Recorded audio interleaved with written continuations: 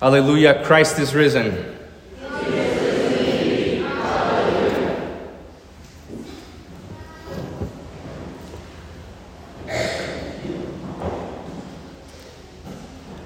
There's an archaeologist named Simcha Jakobowicz who is a film director, a producer, a journalist, and he makes films that attack the Christian faith. And in 2007, he released a film or a documentary titled The Lost Tomb of Jesus. And the claim of that film, the very thesis, was that he found the family tomb of Jesus. And he found an ossuary, that is a box that held the bones of Jesus and his wife. And the news spread very quickly. It was all over the news, it was on the internet, it was on the magazines, you would go to the stores. This was in 2007, before everyone had smartphones that connected so quickly to this stuff. But this was everywhere on the news and in the stores. And this was the nail in the coffin, the proof that Christianity was fake and the resurrection, that Easter was a hoax. It is 2023. It has been 16 years since that. Why are you guys in church? Why are Christians going to church? Why are we still meeting together if they found the bones of Jesus? Well, it is because they didn't find the bones of Jesus. Shortly after this film was released, it was all debunked very, very quickly because it was just pure speculation. It was bad archaeology. And in fact, the vast majority, the vast majority of archaeologists, not Christian archaeologists, mind you, the vast majority of all archaeologists, even Jewish archaeologists who deny the resurrection of Christ, secular archaeologists who deny the resurrection of Christ, even they said, this is garbage. They said, this isn't good archaeology. This isn't scientific. This isn't good. So the whole thing, the conclusions were unsound and the whole thing was dismissed. The hype of this whole thing deflated when the other archaeologists compared and contrasted the work and showed how poorly it was done. Now, my purpose today is not to refute this claim, because one, I don't have a need to. You're already here, so you don't believe it. But two, there are plenty of documentaries. If you're kind of shaking in your boots right now or wondering, oh, maybe this guy has a point. No, there are plenty of documentaries, there are books, there are podcasts, a ton of things that have been released that debunk this and show you why this was just dismissed and nobody took it seriously. So if you want to learn more about that, go and watch them. But the purpose for this sermon is not that. The purpose for this sermon is to point out how Christians in that time responded to the claim that they found the bones of Jesus. So I want you to understand the reaction that came as a response to that. So, which again later turned out to be false. The news said, Jesus' bones found all over the place. How did Christians respond? Well, several Christian pastors and professors and so on responded in the same way. One of them, probably the most notable, is John Crossan. He was a priest, a professor. He's a Christian. I should say. He said this. This is a direct quote. He goes, if the bones of Jesus were to be found in an ossuary in Jerusalem tomorrow, and without doubt, let's say that they are definitely agreed to be the bones of Jesus, would that destroy my Christian faith? It certainly would not destroy my Christian faith, he said. Others said, if we have found the bones of Jesus today, I would still be a Christian tomorrow. This was in 2007. This was a year before I went into the seminary, before I started the seminary and started with Greek and all of this stuff. Before I went, I was traveling and going to other Lutheran churches just to hear what pastors were saying.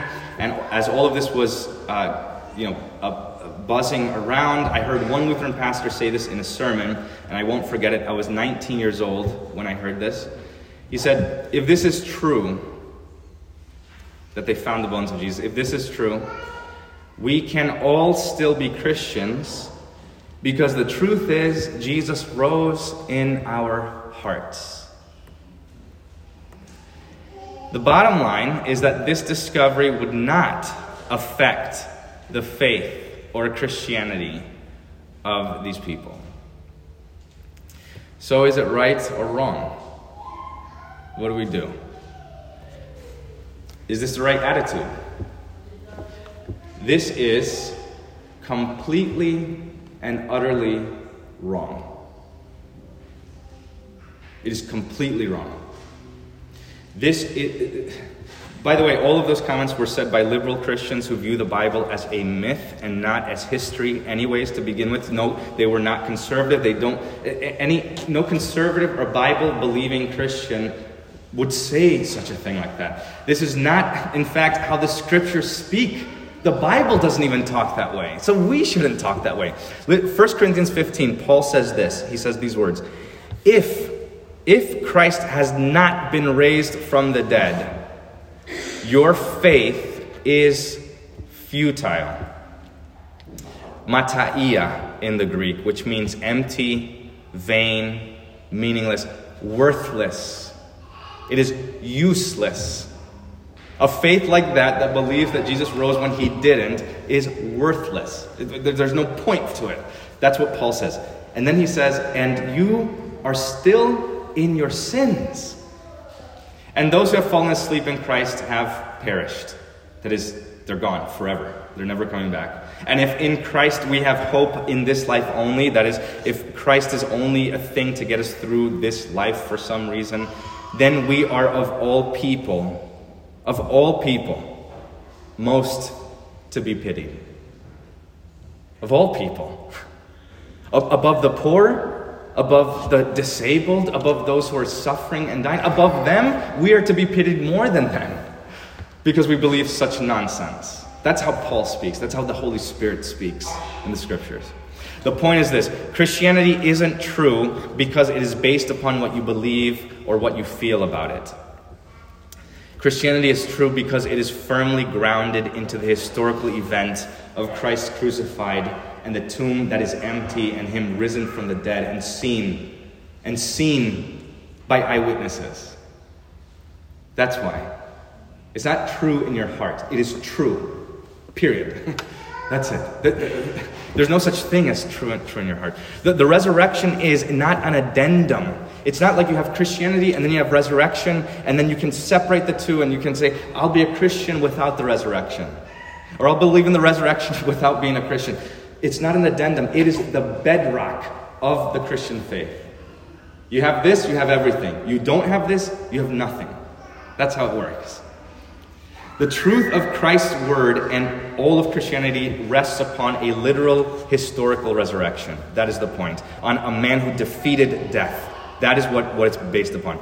The central message of the apostles is Christ risen from the dead, that they saw him with their own eyes. They say this all throughout the New Testament.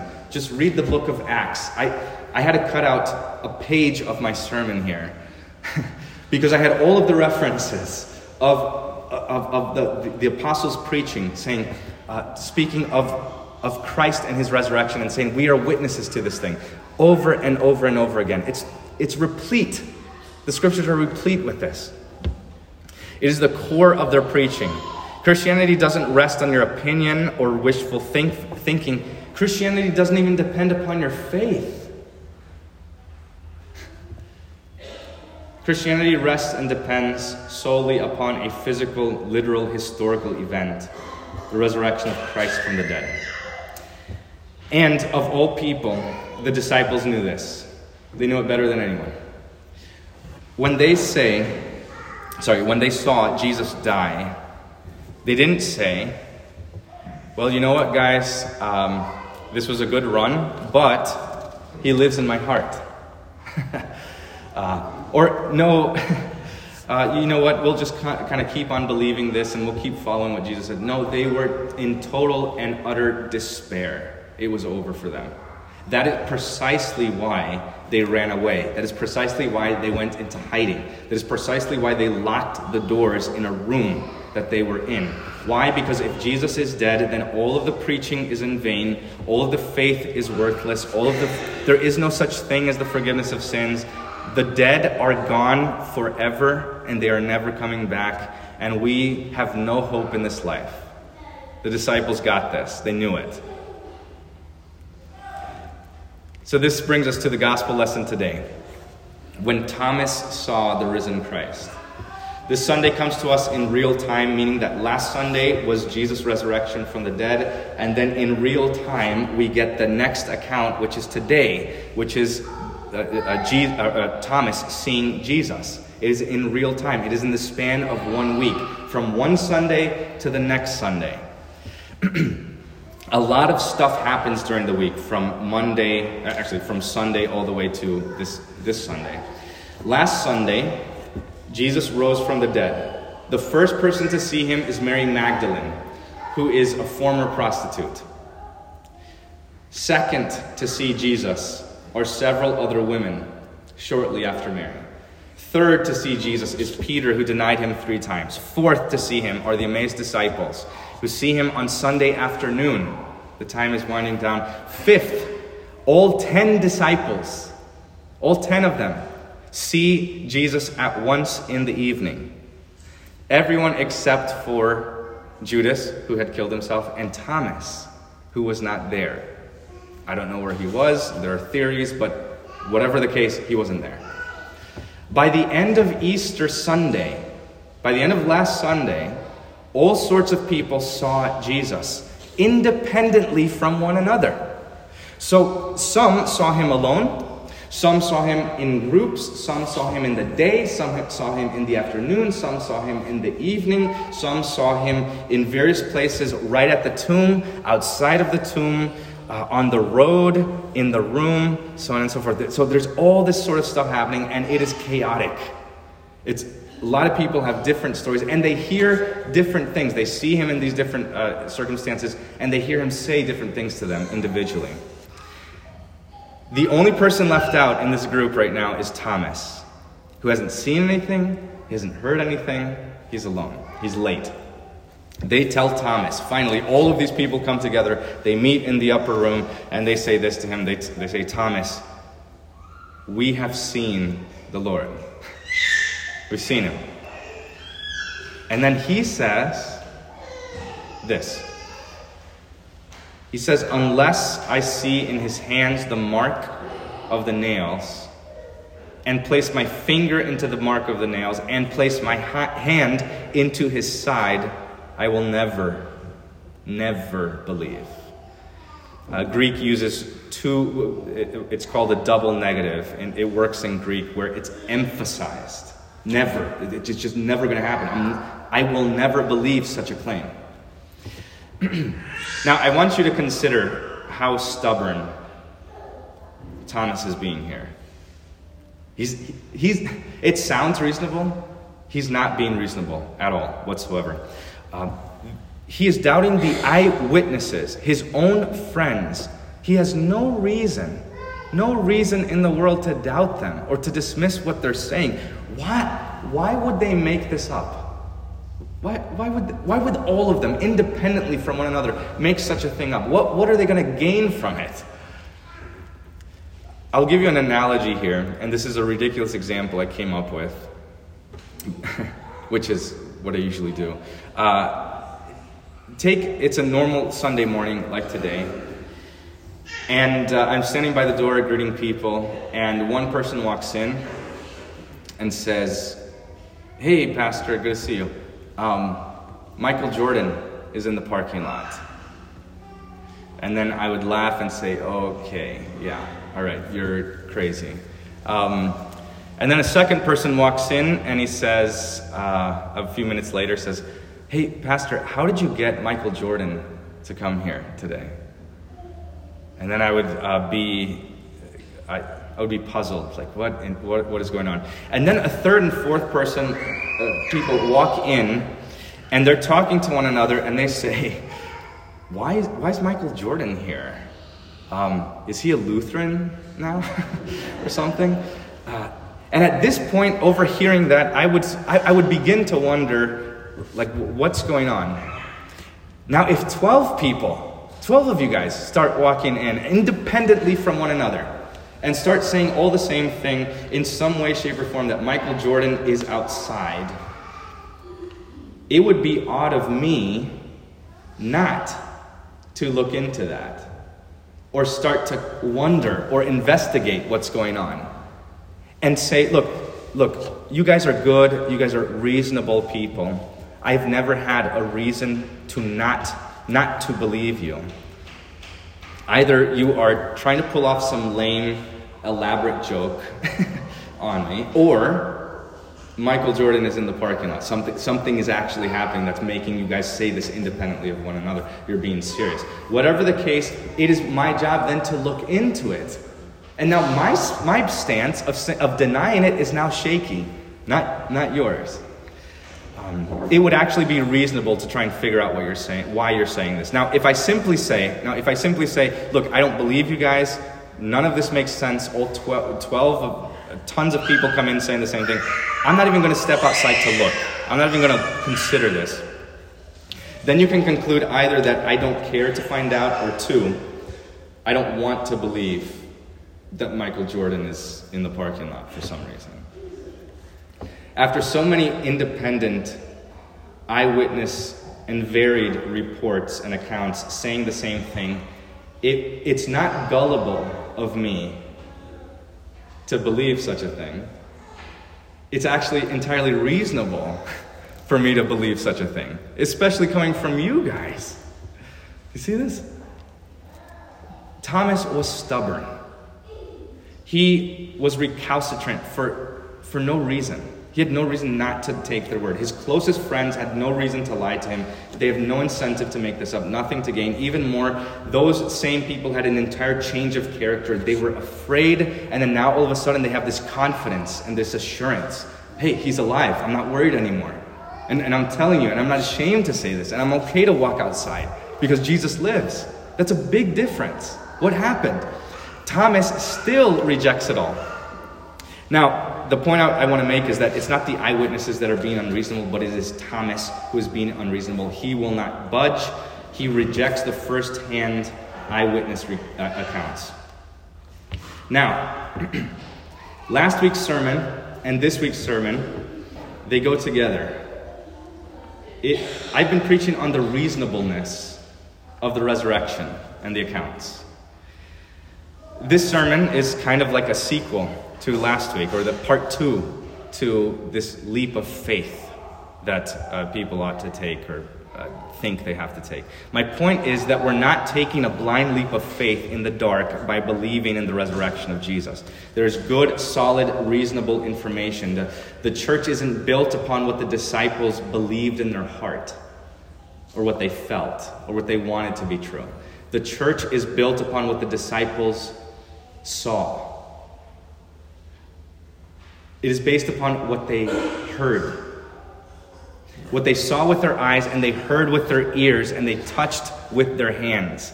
That is what the church is based upon. That Jesus is alive. We have significantly more eyewitnesses and eyewitness accounts than Thomas had that first week. We have the sum of them all, including Thomas, who was recalcitrant and said, I won't believe unless this happens. Well, then it happened, and then he believed. Do you see this? So the most stubborn one of them is actually more proof of his resurrection. And yet Thomas still, after getting all of these eyewitnesses, he doubts it, he rejects it. And while this was happening, and I was preparing for the sermon, I was considering questions or objections to the sermon last week, which is kind of what I typically do. And I thought of a great question anticipating this. In case you didn't have a chance to email me about it last week or talk to me, I'm going to bring it up here in anticipation of it, to prevent that question. And the question is this: if the resurrection of Jesus is historical and reasonable, then where does faith come in? Why do some still reject it if it is entirely reasonable? What is the work of the Holy Spirit then, if this is historical and reasonable? Lutherans confess. You open up the Catechism and you read the third article of the Creed of Dr. Luther's Small Catechism, and it says, "I believe that I cannot, by my own reason or strength, believe in Jesus or come to him."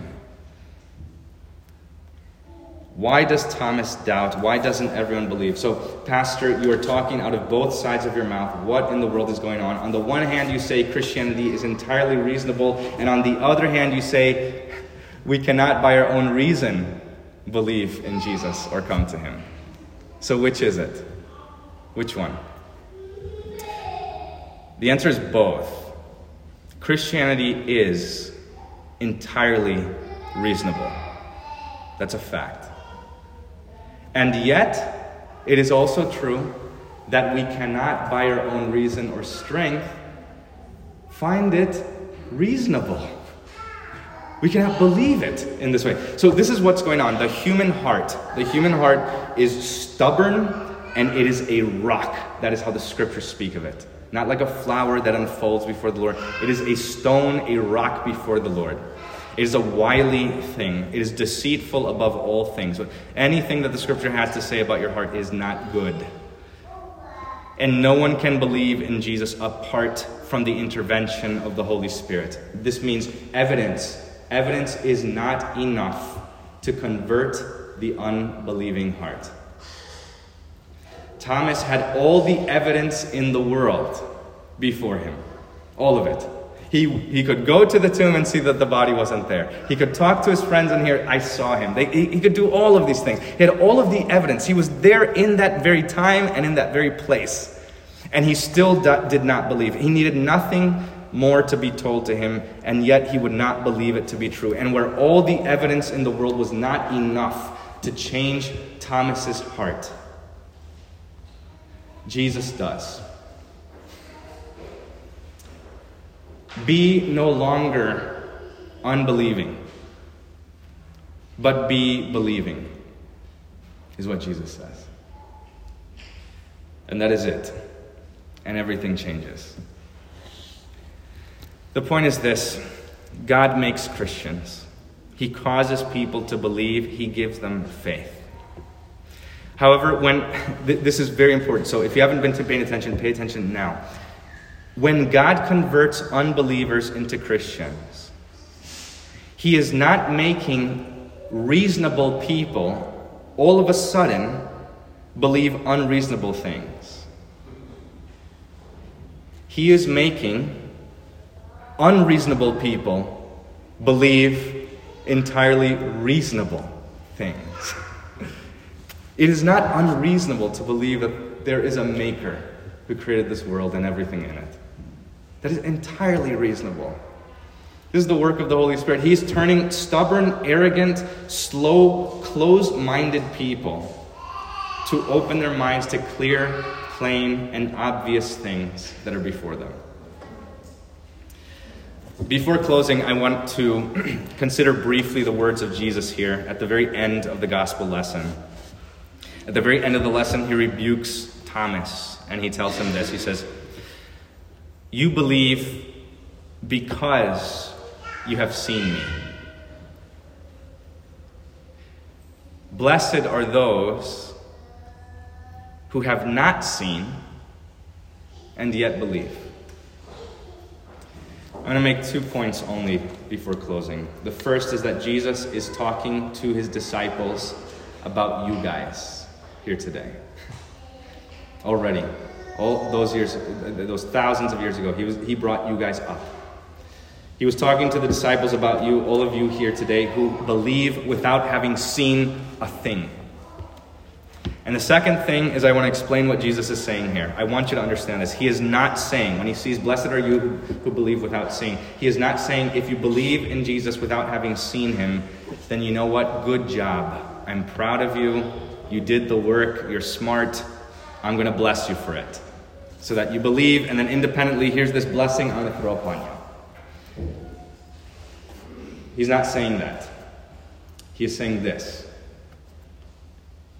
If you believe in Jesus without ever having seen him, but having believed in him by the word of God, having been convinced by the written record of history of the word, then it is because you are blessed.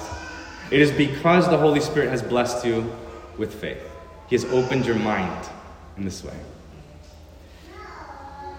This faith, the faith that you have in Christ your dear Lord, has come to you as a gift from God. Anyone in the world can investigate these claims of Christianity, but it is only the Holy Spirit who will convince you of the truth, of this conclusion. He puts faith in your heart. You do not convert yourself. It is God who converts you. You are not better than the women or Peter or James or Thomas. Rather, you are blessed by your dear Father in heaven, who has revealed this to you not with flesh and blood. You're blessed by Jesus Christ. And you're blessed chiefly that he bought you with his holy and precious blood. That he has risen from the dead for you. This is how you are blessed. You are blessed that he justifies you completely by grace. That he absolves you here this day and every single Sunday. He speaks into your ears the words that he spoke. Peace be yours. And that he has bestowed upon you faith through the Holy Spirit. Amen. Alleluia, Christ is risen.